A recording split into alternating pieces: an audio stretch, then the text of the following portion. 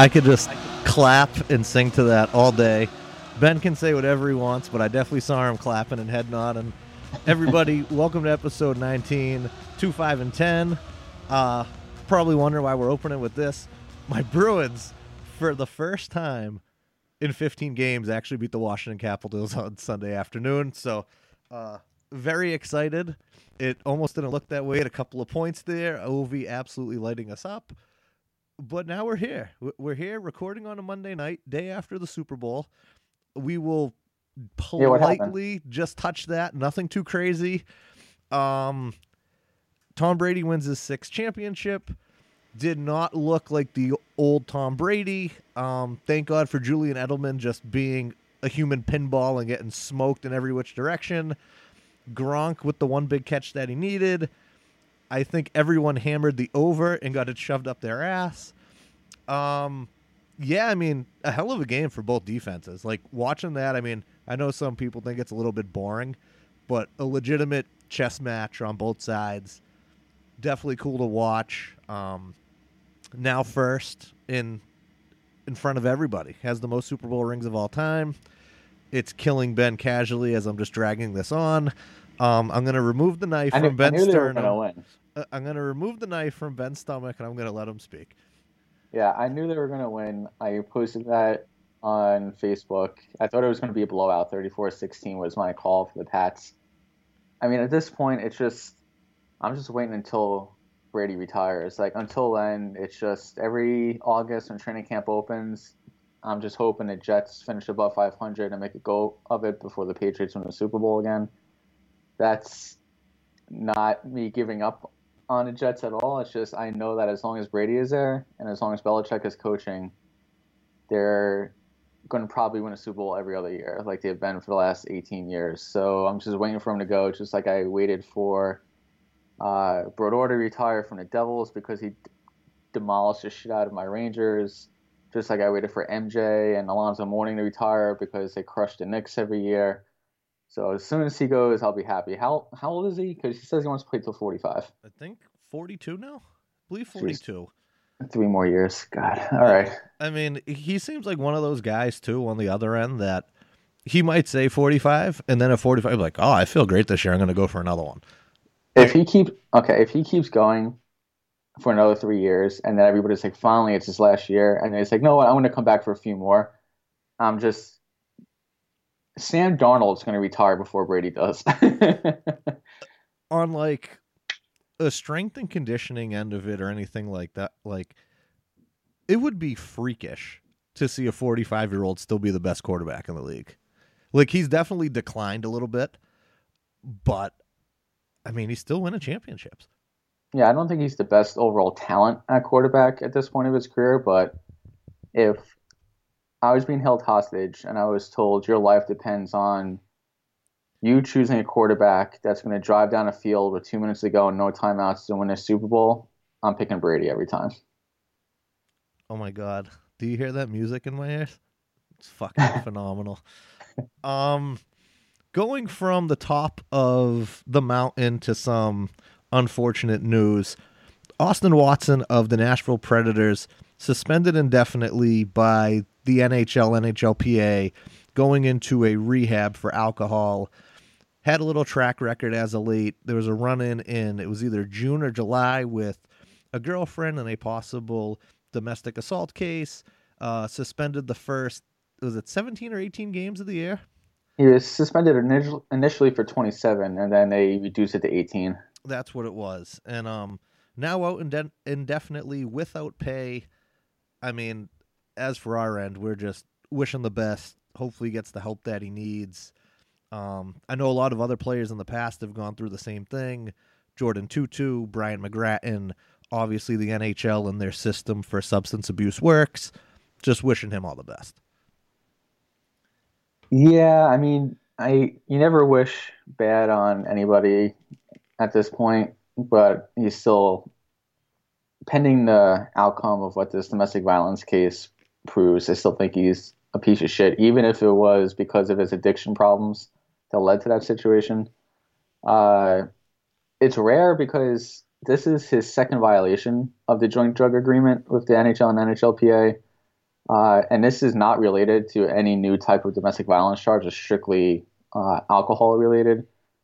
The NHL doesn't have a lot of history with guys entering stage two of their program. I think the last guy was Zach Cassian in 2015, and that was because he got in like some automobile accident and had to enter the program again, suspended without pay, like uh, Austin Watson. Yeah, wish him well. It's just now the Predators can't bank on him to come back at all because you don't know when the suspension might end, if it does end at all. So I know it might be a little weird to twist it into, okay, now how does this impact the team on the ice when it's somebody's like life situation is trying to work on? But does this make them more active at the deadline for somebody like a Wayne Simmons to give them replace that grit and toughness in their bottom six? I didn't even think about it like that, but yeah, I mean, Yeah, I know. I mean, I'm the asshole. no. I'm saying on the other end, like Watson definitely gives them that edge. He's the one who's always fighting for him, the one who's always laying the hits. So yeah, I mean, if in a week or two you don't know how it's going and everything else, because when these people go away into a rehab as to this extent, it's usually the first 30 days you can't even talk to people. You're just kind of away. They're just trying to get in a different environment and everything like that. So with that, yeah, I mean, I think you definitely have to look at some guys that could be available that could fill that role for you. Absolutely. Maybe even like a Michael Furland. And the deadline is February 25th. So the Predators won't have even the ability to check in on Watson and his progress before the deadline is over. So I think they just have to operate that way. Uh, Watson was a pretty high draft pick, though. I know he had to reinvent himself into more of a gritty kind of enforcer type, but wasn't he a part of the Getzlaf draft back in the day? Or am I thinking of somebody else? Yeah, I don't think he's that old. I think you're thinking of someone else. Okay. Yeah, I know he was like a relatively high pick, so he wasn't going to make it in that role, so he just had to kind of reinvent himself. Maybe that's what kind of helped along the alcohol abuse. Yeah, you never know. I mean, changing roles, especially in the NHL, can definitely be difficult for some people. And I mean, it could definitely be challenging because you hear about some fighters when they actually come out and talk about it nowadays where they're like, I couldn't even sleep during pregame nap knowing that I had to fight. Like, so I think it definitely gets in your head. And it's unfortunate that guys have to fulfill those roles. But at the same time, I think they do it for the better of the team. So it's a little give and take. Absolutely. Yeah, and just kind of following up on that, off the top of my head, I can name probably a dozen guys who are considered fighters or enforcers that we kind of grew up on or like were in a league when we were in high school and college that had substance abuse problems, whether it's prescriptions, alcohol, whatever. You have Chris Simon, Aaron Asham, uh, Boogeyman, even Donald Brashear had a little bit of a run in. What was the guy that was on the Flyers for all those years? Oh my God! Just went to Wade Belak Yeah, Belak. And then there was another guy that was on the Flyers too. I remember Colton Orr, Todd Fedoruk for was Dort. his name. Yeah, so guys like that. I think it just comes with the role of constantly being in pain, constantly dealing with having to play the roughest part on the team. So I don't know. It's just a trend that's been pretty prevalent around the league. As for Austin, 27 years old, drafted in the first round of 2010, number 18 overall pick. Okay. Yeah, Getzlaff was what, like, oh, something? Yeah, he was like, Yeah. I don't even think we were in college yet. No, 2003, because that was a Hugh Jessamine draft with the Rangers. Now I remember. Okay, yeah, I was gonna say because '03 was the big draft, where was all the big names in there. Like that Yeah. first round, when you look at it, you're like, this is And disgusting. every first round pick made it to the NHL except for Hugh Jessamine with the Rangers. I'm sorry. Like I'm sorry. Anyway, but yeah, sending him the best. I don't know if you have any other thoughts on the situation, but it's going to be curious to see what happens at the deadline now. Yeah, I think it definitely pushes their hand a little bit. So I'll definitely be interested. That team is built to win, and they're built to win now. So as to what they do or what they go for is going to be interesting.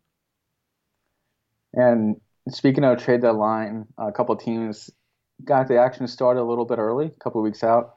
The first trade was the LA Kings sending Jake Muzzin to Toronto. Uh, Toronto has been looking for defensive help, a number one pairing defender since last summer, pretty much.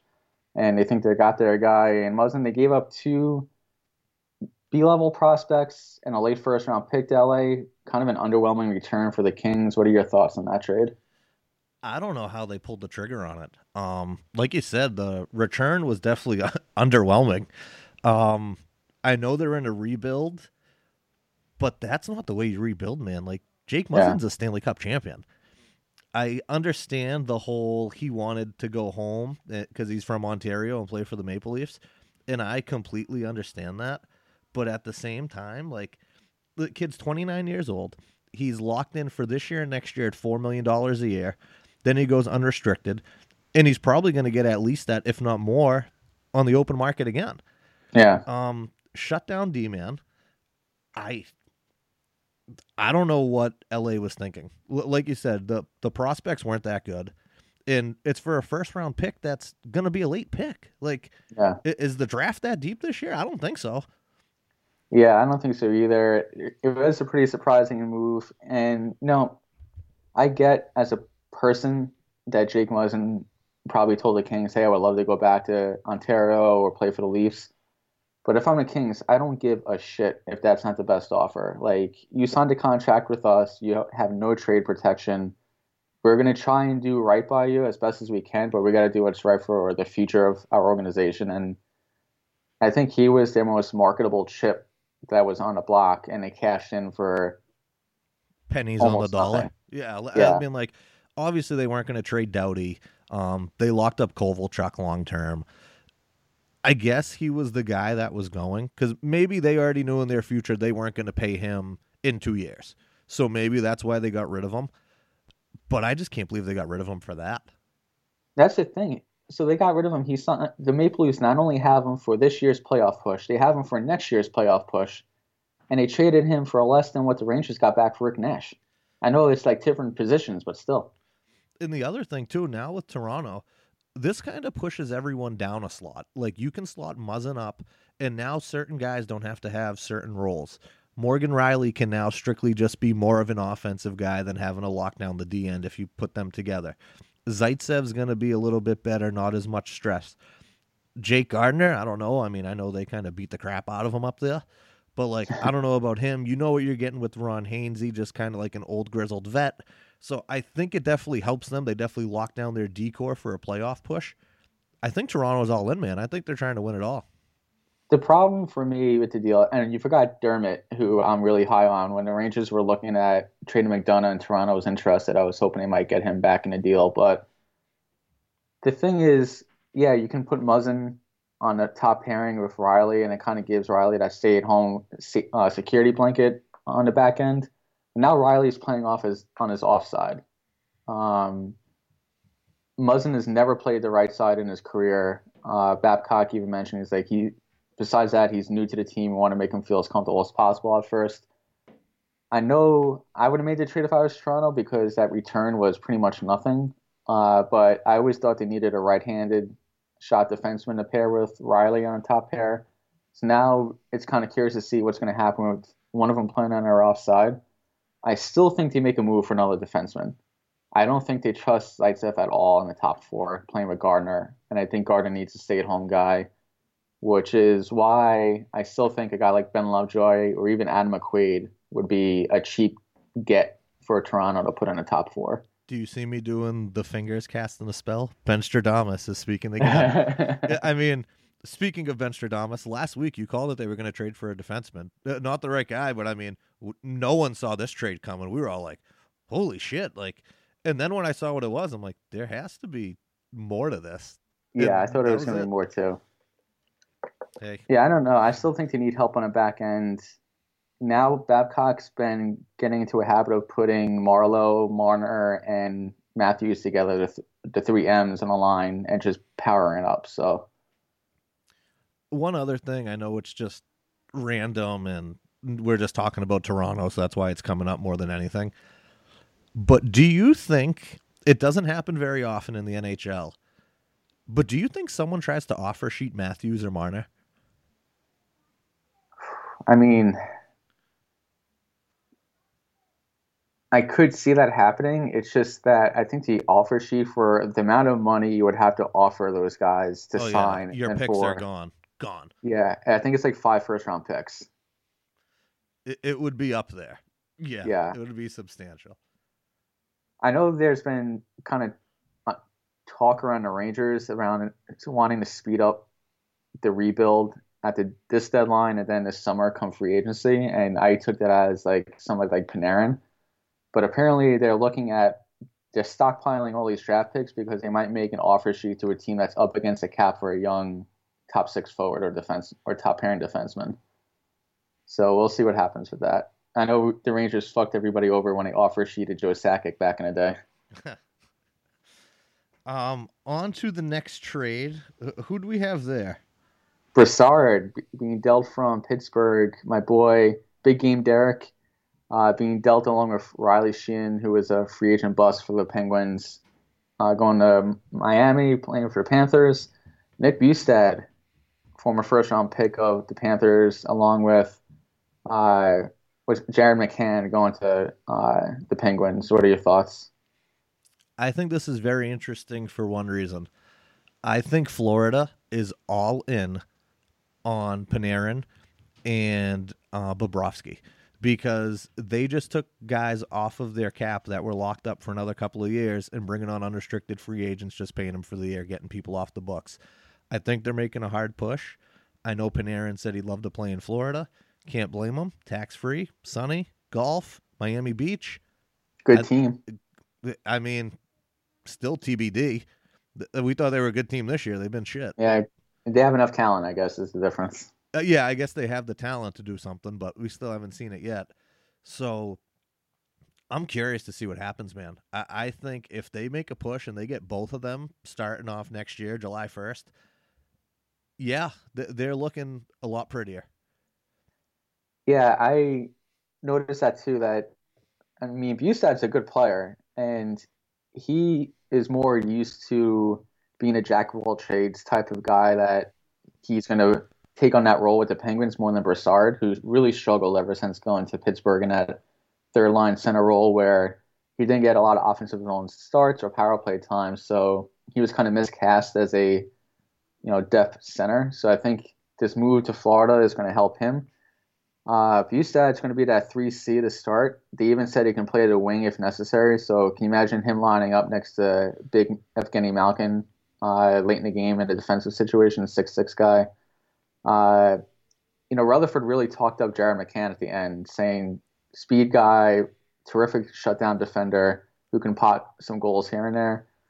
Just with the Penguins' luck, I wouldn't be surprised if he turns into a 20-goal guy next year or something. Oh, yeah, and I mean, the other part of it, too, was earlier in the week, Jimmy Rutherford sending Jamie Alexiak to Dallas for that for the fourth-round pick, so basically just making room for these other two guys. So he was 2 steps ahead of the curve. He must already have that other one lined up somewhere. But this definitely makes Pittsburgh stronger, no doubt about it. And with the other guys already having a couple of years locked in, you can kind of slot your team around that cap-wise. Yeah, and Florida, if I'm Florida, I turn around and trade Brassard before the deadline. You have a couple weeks now. I know his value isn't super high after his stint in Pittsburgh. I think he has 2 years, one more year left on his deal at $5 million for next season. But if I'm Florida, I put him as my second line center, give him all the power play time in the world, try and get him going again, rack up a few points, show other teams that he's still that kind of 1A center that he was with the Rangers during the Rangers' run for the Stanley Cup, and maybe even pawn him off for another prospect in the second-round pick or something. I mean, they definitely could do it. I mean, I don't know what their game plan is. Like, I immediately jump to the Panarin thing where they're just trying to get things off the books. So, I mean, yeah, maybe there's another part of it where then they send him out again, like you said, and they get picks. So now not only can they shoot for Panarin, but now they can build the future, too. Yeah, and talking about Panarin and Bobrovsky, Columbus is in a tough spot. They're 7-7 since the holiday break. Is this the team they are, or is the team at the beginning of the year the real identity of the Blue Jackets, where you kind of had the idea that they might be able to give teams like Pittsburgh, Washington, Boston, maybe even a Tampa if Bob got hot on the playoffs, a run for the money, or are they just a product of a weak Eastern Conference and Metro Division, and if they keep both guys, they lose them for nothing in the summer, and then they have nothing to build off of. Yeah, I think after John Tavares last year, they have to trade him. I just don't see, because I am all for, if you think you can win it, go for it. But after what happened last year with the Islanders and him going somewhere else, there is no way an NHL GM is going to let it happen. Like, Jarmo Kekalainen has been around a long time and he's way too smart for it. He said he already put a price as to what Panarin would cost. What that price is, I don't know. I'm sure GMs have talked. Panarin's agent has come out, Dan Milstein, and he said, we are no longer talking about Artemi's situation. We will talk with the team at the end of the season. With that being said, he's not re-signing there. That's what that means. You have to deal him. Have to. Because I don't see how Columbus gets better without dealing him. Because they need return. Because if he's gone at the end next year, who's going to go sign in Columbus? Yeah. He's not going back there. Yeah, so if you're Columbus, I don't have a problem trading Bobrovsky, because if anything's been proven around the league, you don't need to have a $8 million a year franchise goalie to win a cup or make a deep run, or even be like a playoff contender. So I don't mind moving him, even though he's an upcoming free agent. But losing Panarin, I know the Islanders made a ridiculous decision to hold on to Tavares. They weren't even really the playoff race, and they kept him, like Columbus is. So they really messed up with that. If I'm Columbus, I'll trade Bobrovsky. Florida's an interesting position because they still have Luongo on the books for next year, even though he gets hurt all the time. So maybe he is ready for that 1A or backup role. But if I'm Columbus and I'm trading Panarin, I don't want two top prospects in the first-round pick. I want somebody that can hopefully replace Panarin's production at some point. Oh, yeah. Like, you need a player now. It's a player now, it's a pick, and it's probably a prospect. They were high talking level about, prospect. Yeah, Larry Brooks mentioned this today, and take that with a grain of salt, but he kind of was thinking out loud and said, what about a Kevin Hayes plus for Panarin? I think the only thing would be they would have to talk to Hayes' agent, and he would have to guarantee he would sign there. That's the only way this works. If they're going for a player they're trading for, they need the guarantee he's signing there. And I don't think anyone's going to guarantee it, because when Hayes hits the market, he's what, 5.25 right now? Yeah, he's going to get at least $6 million, probably $7 million. Yeah, at least 6. We could probably agree 6.5. That's probably where he's going at. Yeah. I mean, could he bend Columbus over and get 7.5, and kind of be up there with Atkinson? Sure. But does he want to go there? I don't know.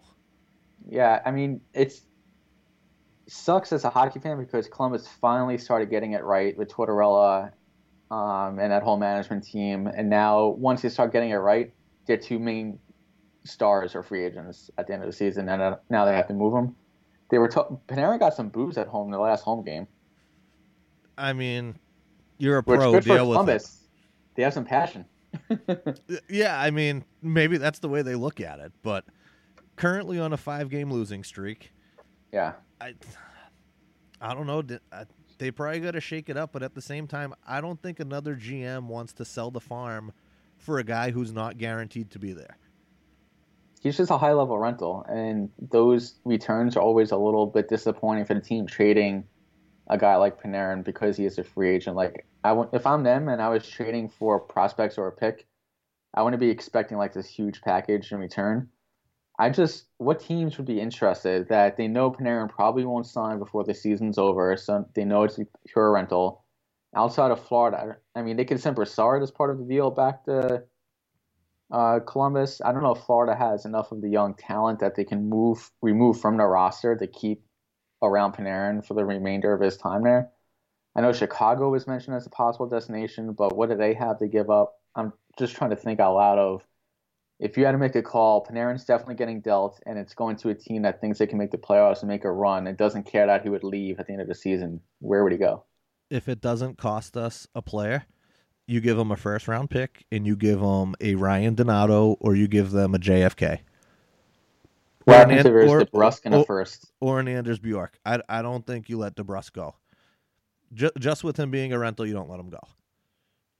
Because you slot him with DeBrusk on that line. DeBrusk, Krejci, Panarin. I know they're division rivals, and the odds of this happening are probably slim to none.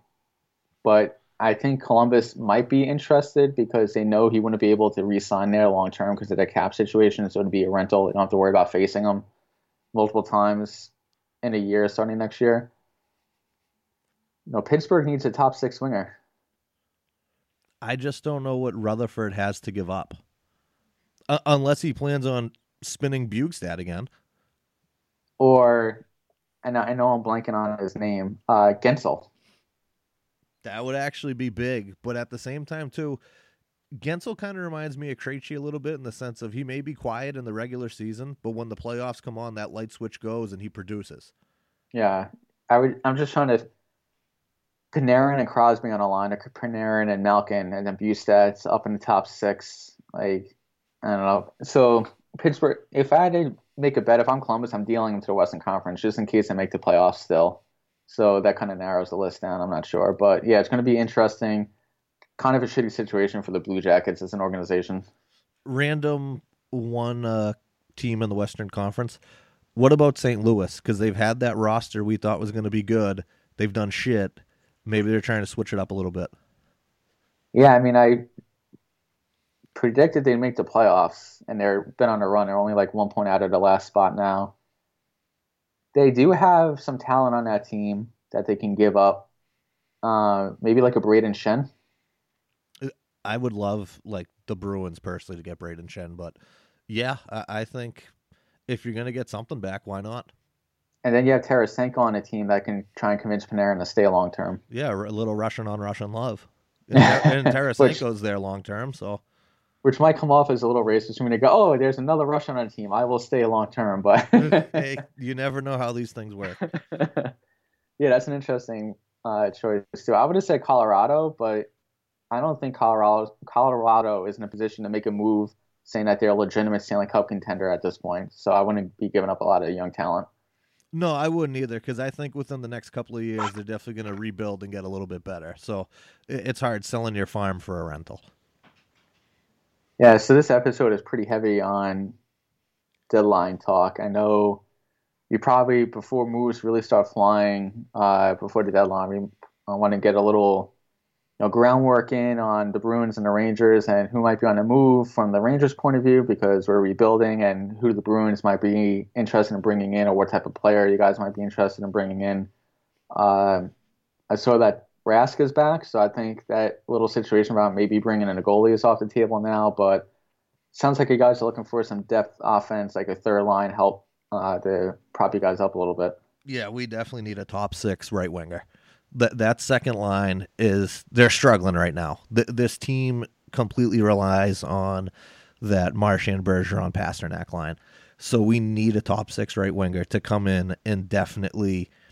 This is the thing I hate about deadline acquisitions, though, too, because sometimes shit just doesn't mesh, like chemistry wise. Yeah. Like, I might go to give you a pass and you're behind it. I might try to slow it up. Not like I just feel like. Sometimes you push for it and it doesn't work. Like if Rick Nash didn't get hurt, would it have worked? I don't know. Like last year when I saw him, it seemed like sometimes it was good, and then it seemed like sometimes it was just, it was all right. Yeah. So I don't know. He just described his last few years as a Ranger. Yeah. But player wise, like we were saying, I think you have to consider either a Wayne Simmons or a Braden Shen. You get someone to play that right side. The Wayne train would definitely be a fan favorite here in Boston. And Braden Shen, I mean, shit, I remember we were in the AHL. The kid was absolutely tearing it up in Manchester. Like, filthy. And I still think he's a good player. I still think he can produce. I understand out of a contract, blah, blah, blah. He's on the table. Have at it. I like him. So it sounds like your idea of the perfect fit for that top six winger is more of that old school, gritty two-way type of forward, and not really somebody who's like a perimeter player, more offensively skilled, or might take a few more chances. I feel like one thing David Krejci has always done is when he feels protected, like when he had Lucic on his wing, when he had Horton on the other wing, he was phenomenal. And he knew that he could go in the corner, and if he took a bump, he would be spoken for. And I feel like he doesn't have that protection currently, so he might be shying away a little bit. So I feel like if you bring in like a Wayne Simmons or something, a guy who's going to get in there, a guy who's going to get in your face, who's going to bite your fucking ear off, you feel a little bit more protected. Would you give up a first for Simmons? Because No. apparently that's the going price. No, I would not give a first for Wayne Simmons. I have you the whole time you were talking about what type of winger and gave a few examples. I just had this sneaking suspicion, a guy who's used to playing the right side. I know Simmons is a left winger. Shen's primarily a center that has played wing, so he's really versatile. What about Michael Furland? I think he is a wild card in this situation because I feel like he could come here and thrive. He is a right wing, so it's not like he has to change positions. Krejci will definitely get him the puck. He's a younger guy, so him and DeBrusque should get along for the most part. Tough guy too. Yeah, tough guy too. He gives you that grit in the lineup. Yeah, and I don't think he's going to cost you as much as Wayne Simmons. Yeah. Yeah, the reason why I asked what type of skill set you're looking for is I know the Rangers are going to be moving Zuccarello, and he's on fire.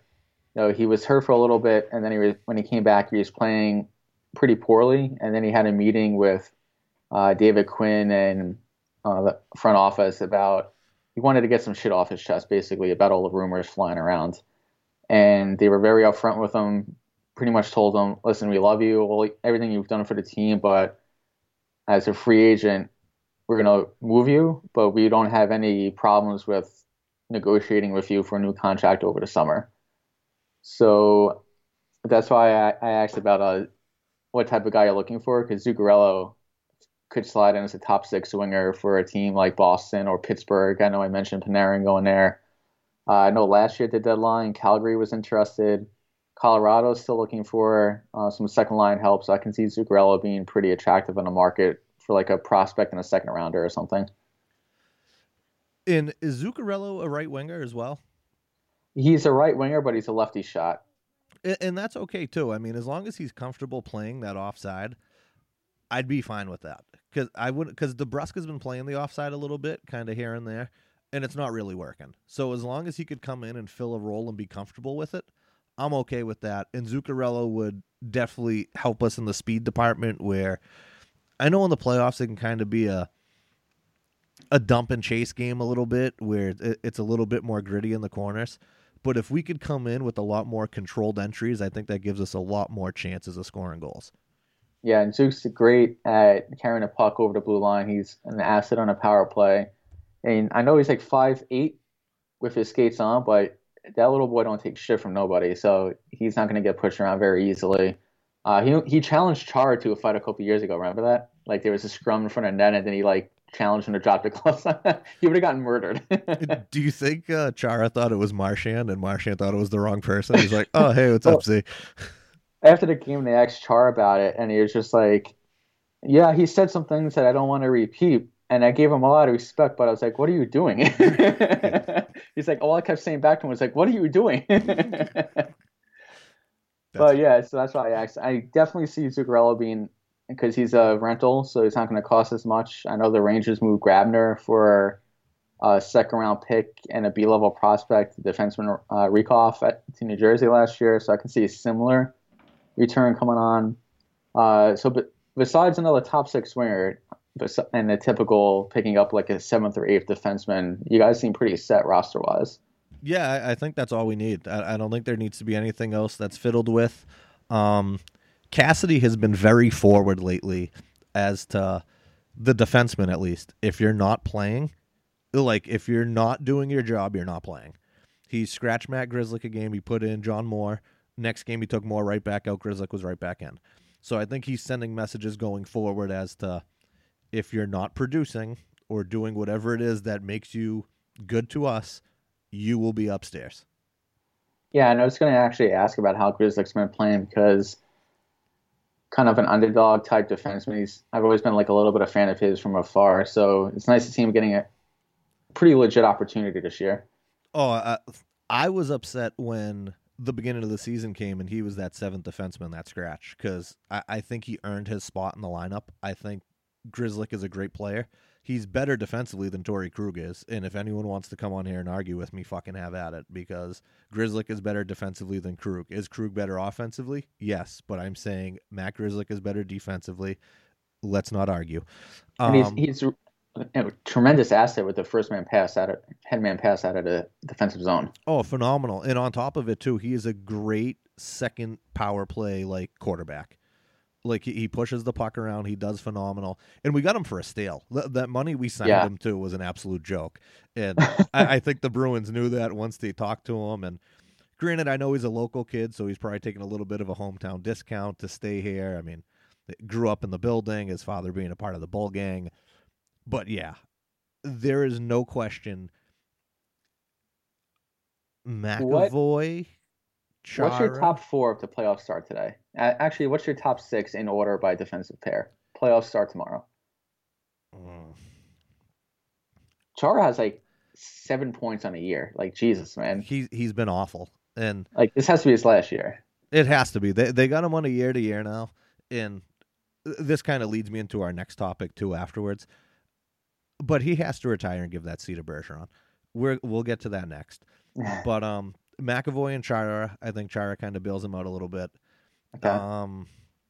Krug and Miller. And then it would be Grzelcyk and Carlo? Or is it Krug and Carlo? I think it's Krug and Carlo and Grzelcyk and Miller. That's a pretty solid top 6. Yeah, I mean, I think our defense is fine. I don't think there's any problems with it. Yeah, I've just always been a fan of Grzelcyk. So if the Rangers end up trading one of our guys to Boston, I'd be thrilled if we can get him back and see what he can do in like a top 4 role. I know we have plenty of young defensemen who haven't been able to be consistent with Pionk and Shea and D'Angelo, but for the Rangers, kind of touched on Zuccarello a little bit. Sad to see him go. It's just another member of the 2014 team that's going to be shipped off. He's Hank's best friend on the team, so got to play that delicately with that whole messaging. Kevin Hayes is probably outside of Panarin the top forward on the market. Mm-hmm. He can play any role you need. He can play in a power play, penalty kill. He can be your second line center offensively. He can be a very shutdown defensive center like he was last year for the team. Strong possession stats. 6'4", 220, nice size. He's not like a gritty fighter or anything, but he is almost Yager-like in being able to use his body along the boards, protect the puck. He's very well sought after. The teams I've heard interested in him so far, Boston, obviously, they could shift him to the wing too. He's played right wing in college. Colorado has been interested. The team that's really hot on Hayes apparently is the Winnipeg Jets. To put him in that 3C role. Yeah. Can you imagine putting him in there with that lineup they already have? Yeah, and it was just like they want to make the push now because they think Nashville's a little bit weak and they have the picks and the prospects to give up for somebody like that, which fine by me. If that's the strongest package, send them there. But I'm going to run through a few other names, but I actually think Hayes ends up in Dallas. Can I ask you one question before you go on the other one? Yeah. What are you looking for Hayes in return? But the other thing is, Hayes really likes it in New York. Do you think he would go somewhere at the deadline and then re-sign back with you guys? So I like Hayes. I don't think he's a franchise guy or a number one center. I think he's a really, really good second line center for a legit contender. The problem is he's going to want 6-7 year deal. Yeah, max it out or close to it. Yeah, and he's at that point, the last 3 years of his deal, he's going to be 30, 31, and 32, I think, or 31, 32, 33. And I'm just really, gun shy, especially after the Brassard trade. We gave him a 5-year deal. I was going to bring him to those same years, and we see how the last 3 have gone for him. He's not a very fast player. and the league keeps getting quicker, and I'm just worried about if he starts losing the step that he has now, which is still average at best, how that contract's going to look long term. Yeah, I mean, very reasonable reasons to be cautious. If it was a choice between him and Panarin, I'm taking Panarin every day, because we have Zibanejad, who's finally morphed into a legitimate first line center, on pace for 37 goals and 85 points. You have Hedl for the second line center role next year, finally putting him back in his natural position. You have Elias Anderson and Brett Howden down the middle. That's solid building for next year. Yeah, so I know Winnipeg's after him. I'm going to say Dallas gets him because they've won 4 or 5 in a row. They're actually third in the Central now, so they're out of that wild card a little bubble a little bit. What I'm looking for in return is as much potential top 6 forwards as possible, like wingers and right-handed shot defensemen. The Rangers loaded up on lefty shot defensemen at the deadline last year and in the draft. Outside of Hedl, we don't really have a top 6. Well, Kravtsov, but he hasn't come to North America yet. Really prospects in the system. So in that sense, like for Dallas, like a Dennis Gurianov and a first-round pick, like sign me up for that. Or if it's Winnipeg, the first-round pick, they have that. Hold on, let me look it up. They have a left winger, power forward prospect that was drafted under first round a few years ago. That's been playing pretty well. What is it? It's not Kyle Connor, is it? No. I was gonna say I don't think he's up for a negotiation. Where is he? He's not listed anymore. Did they move him? Anyway, I'll figure it out. I'll look it up as you're. Oh no, Christian Vesalainen. Why do you have a hard on for Russians for? He's not Russian, man. He's not Russian. I think he's Finnish. Come on, let me check this out. Call me out right now. Yeah, he's Finnish. There we go. Bam. First round pick, 24th overall in 2017, 6'3", 207. He's still 19 years old. He's dominating the men's league over in Europe right now. So that would be a type of guy. Gurianov is another big-bodied, skilled guy who's reminiscent of Chris Kreider that I'd be interested in. But yeah, Hayes is the biggest get we're going to have on the market, so we better cash it in as best as possible. Zook, we already talked about. McQuaid, we traded a 4th-round pick for him. He's been pretty solid in the locker room, helping settle down young defensemen like Pionk and Shea. If we can flip him for a 3rd-round pick and a prospect like we did for Nick Holden at the deadline last year, that would be great. Cody McLeod, if we can turn that into anything, because we picked him up basically off of waivers. So if we even if we flip him for a 5th-round pick, that's a win as far as like resource management for the team. A couple names that might be a little bit surprising. Neil Pionk, I'm trying to cash in right now. All of his underlying numbers are terrible. He hasn't put up as many points as he did early in the year, but he's a young, cheap, righty shot defenseman. His counting numbers look good. So if I was able to move him to a team like Edmonton, who's always on a search for a righty shot defenseman like Puljujarvi, 1st-round pick, take a flyer on him, see what happens. I think Chiarelli already got fired, bud. Yeah, that's true. Well, Keith Gretzky's there, so we can just tell him that Wayne signed off on it. So that's one. Mark Stahl, the Rangers, I know, would have to eat some of that money, but he only has 2 years left. He's had a really good year as a shutdown number 4 or 5 defenseman, so I can see a playoff team that thinks is going to contend for the next 2 years being interested. Vlad and Mesnikov, nice little depth third, 4th line, 2-way forward who can score, play center and wing. And lastly, the experiment has ended. Pavel Buchnevich is either going to be dealt this deadline or over the summer. I think for one of our first apparel making, I'm going to make a shirt that said Ben loves the Ovs, and then on the OVS, it'll be like in the Red Army colors. Well, I'm a big fan of Vladimir Putin too. And on that note, 2, 5, and 10 has now ended. Yeah, so that's kind of like the quick preview. Zook and Hayes are at the top, and then you have a couple little depth pieces that contenders might be willing to dish off a lower level prospect or a mid-round pick for. Well, now getting on to the most excited and, I mean, just excited part of this show. I've been waiting since the beginning. Patrice Bergeron, his next game tomorrow night, Tuesday, against Winnipeg, which should be a pretty good game, will be playing in his 1,000th game. Stanley Cup champion, 4-time Selke winner. Legit, Patrice Rafters Bergeron, because that's where 37's going once he retires. 305 goals, 473 assists for 778 points. In 112 playoff games, 31 goals, 55 assists for 86 points. Phenomenal. I mean, anything you want out of this guy, he does. He scores goals. He sets up goals. Back checks like a motherfucker. Like, legit franchise player. He should have had the C since, I would say, that 2013 year when we lost to Chicago in the finals. I mean, go into that a little bit more. Like, why do you feel like they should have taken the C from Chara? I feel like Chara should have gave it to him. And it pisses me off that Chara has it in his contract that he's supposed to be the captain of the Boston Bruins. That was what they gave him when he first came over.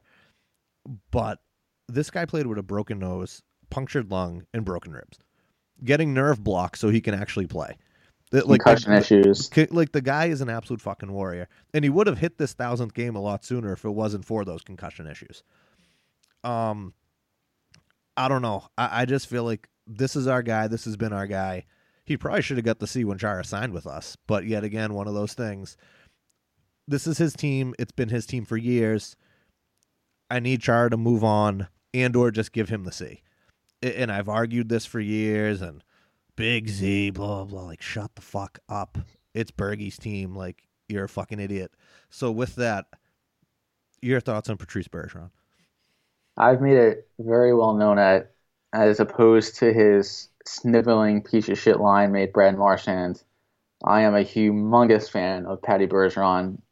Even when we were in college together in Boston, when you guys went on that cup run on B Vancouver, he was the guy that, for me, even as a Rangers fan, and I wasn't a guy that hopped on a bandwagon and tried to pretend like I was a Bees fan. I was just a fan rooting for you guys to win a cup because I was friends with a lot of Bruins fans like you and Mike. Finally get a cup for you guys. But Bergeron made it very easy. Plays the game the right way, keeps his head down, never gets into trouble, is, for all accounts, a fantastic teammate, leader in the locker room. Like you said, does anything you need of him. You need a defensive zone win late in the game. Yeah. You got it. The first time he played for Team Canada, that first Olympics, the reason why he was on that team was to win defensive zone draws. Legitimately the only reason why he was on that. Out of all the talent on that fucking team, that's why they put him on there. Exactly. I think I would say, I know Dak Suk was a pretty good defensive guy. I know there's plenty of good two-way guys. I would say, what year did he make his debut again? 03-04. Since that time, even ahead of Kopitar, even ahead of Taves, I know Taves has had better offensive production seasons at his peak. Bergeron's the best two-way forward I've seen in the last 15 years. Oh, no question. And there's no argument. And like you said, I mean, Kopitar kind of comes into the conversation a little bit. Same thing with Taves. But yeah, when it comes to the best, it's him. And if he wins another Selke, I mean, I don't know how at some point it doesn't switch to the Bergeron trophy. So here's the thing with Bergeron. Here's why, besides everything I've already listed about this guy, I sound like a fucking Bruins fan at this point. The thing I love about him is he legitimately will drop the gloves if he needs to. Like, he doesn't want to. He doesn't cheap shot anybody. He doesn't go around playing that rough stuff. But that fight against Malkin in the playoffs a few years back was the definition of fuck this shit, and then dropping it with a much bigger guy just to set the tone that we're not going to get pushed around on the rink tonight. Oh, perfect. It was that. It was the playoff fight he had against Josh Georges, this first fight of his career. He comes out with this left right down Main Street and fucking drops him. Like, perfect player. I've always been a fan of him. I always wish the Rangers were able to get a guy like him. He's going to be a lifetime Bruin, hopefully, unless something happens the last year or two of his career. But yeah, just for our lifetime, I know Neely's the Hall of Famer, he's the team president. I think he's this generation's like Mr. Bruin, right? Oh, it has to be. No one else is even close. Yeah, so fantastic. Second round pick. Debuted at 18, like incredible. Like the fact that he was that undervalued heading into his draft year, even though he was still a second round pick, ridiculous. One of the funniest things I remember about him was when he first came over.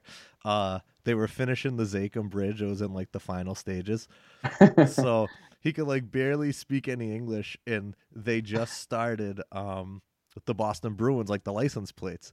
So he's on a Zamboni on the Zakem Bridge, and like he has a car. He's like, "Hey, nice plates. I want them too." And like, dude, I laugh every time I ever think about that commercial. It's just so, he was so French. It wasn't even funny.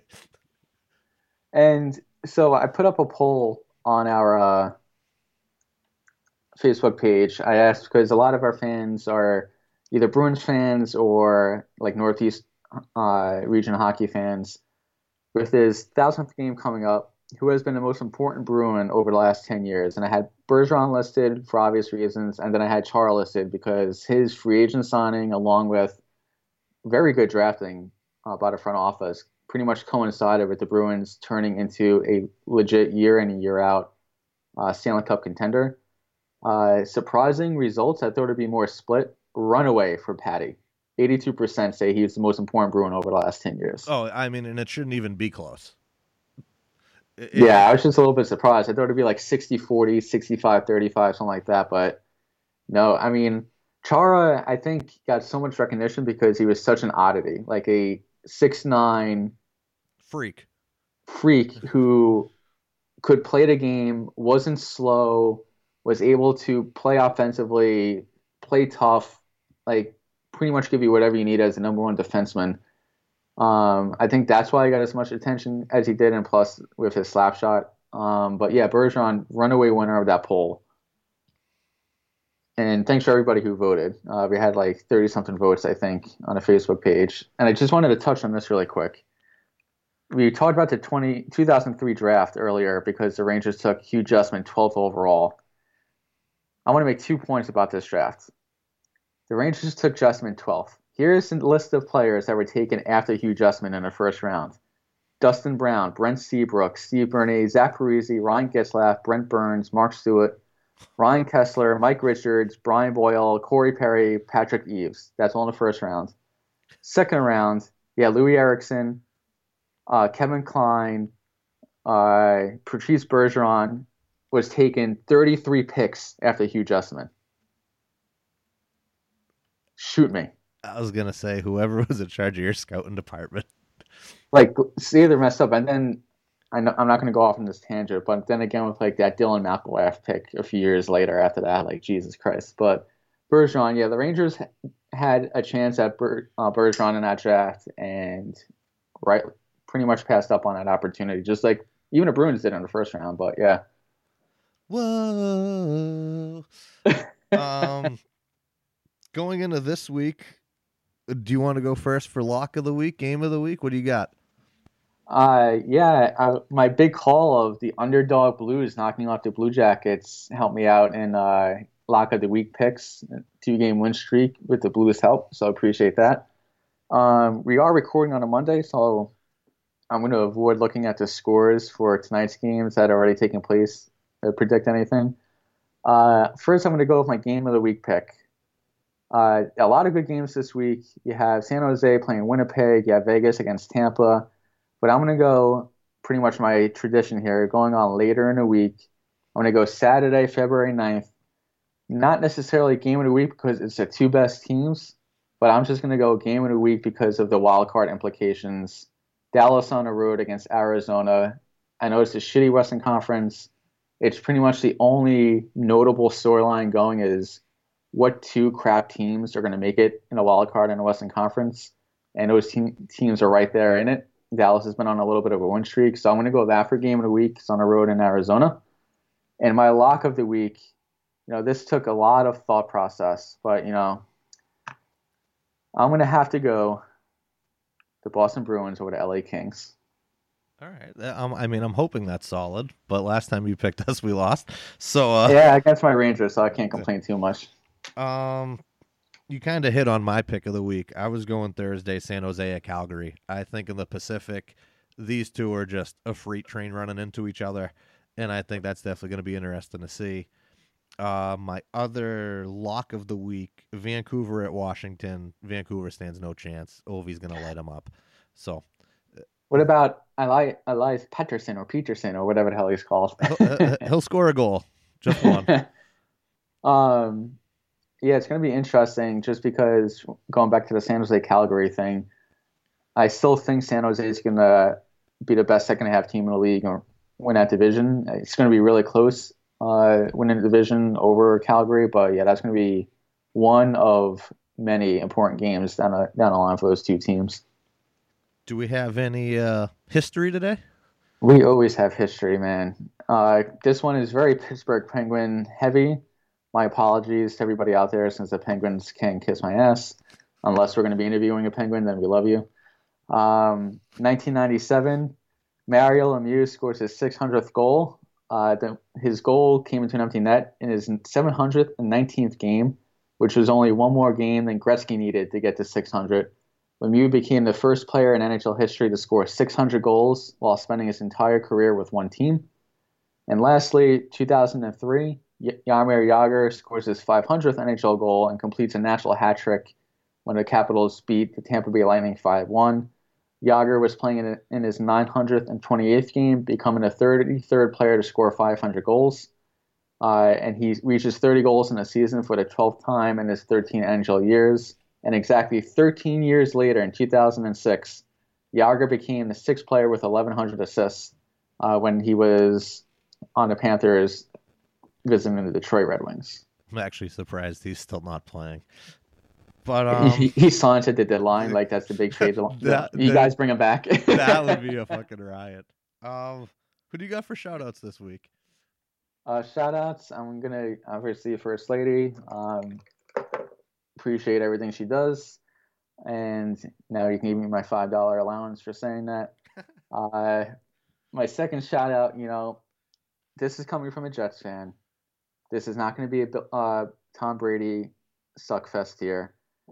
I'm just going to give a shout out to a guy who has run into some trouble of his own doing as a Patriot, but coming from the 7th round, even later than Mr. Patriot Tom Brady, and becoming legitimately the most dynamic slot receiver / most reliable guy. If you need a completion on a 3rd and long or a 4th and 5, and you need it to get in field goal range, you don't want anybody else out there. Julian Edelman. And that beard, that gets him extra points. Yeah, I mean, if you compare him and Brady, their NFL draft combine photos to what they look like now, it's like, how much money did you spend to get that done? Peanut butter and jealous. Shout-outs this week. First shout-out, Trent Frederick, welcome to Boston. First career game, gets into a scrap with Brandon Tanev and absolutely tunes him up. Oh, yeah, and I saw the video with his parents in the crowd. Oh, yeah, dude, they were fired up. It was awesome.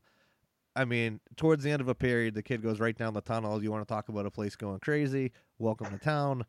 A big shout-out to Fast Phil, a huge friend of the show who should hopefully be coming on soon with us.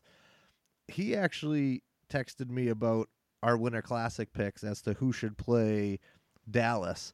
And he came up with Philadelphia. He said that Sunday before they should have a Cowboys-Eagles game, and then the riffraff will stay around for the Winter Classic. And I was like, that's actually not a bad idea.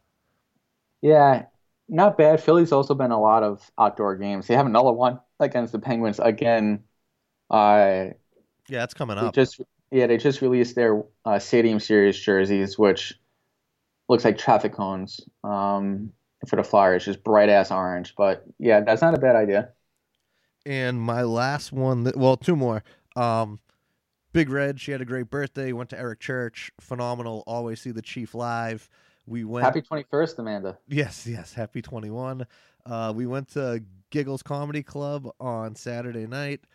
A riot. There was Johnny Peasy, Greg Murphy, Steve Sweeney.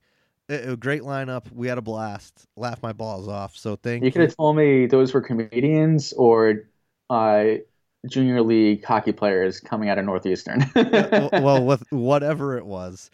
Another shout out to one of the kids I work with, Maddie.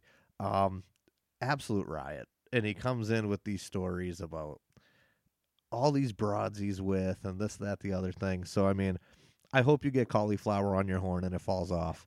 But Damn, blow up the spot. oh, but thank you for letting me live vicariously through you and your stories. I just laughed my balls off.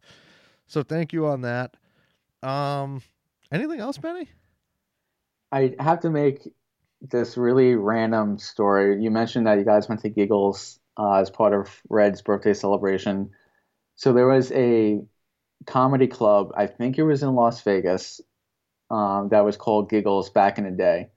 And it eventually got sold, and the new owner turned into a strip club and changed the name from Giggles to Jiggles.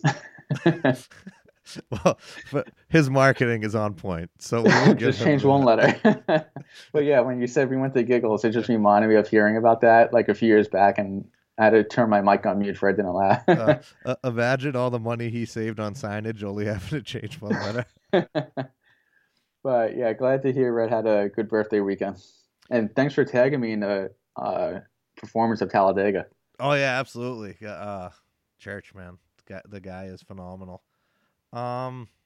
Everybody, as always, thank you for listening. We appreciate it. We'll catch you next week with another jam-packed episode of 2, 5, and 10. We're just trying to keep the train rolling, boys. That's all we're trying to do. We'll catch y'all next week.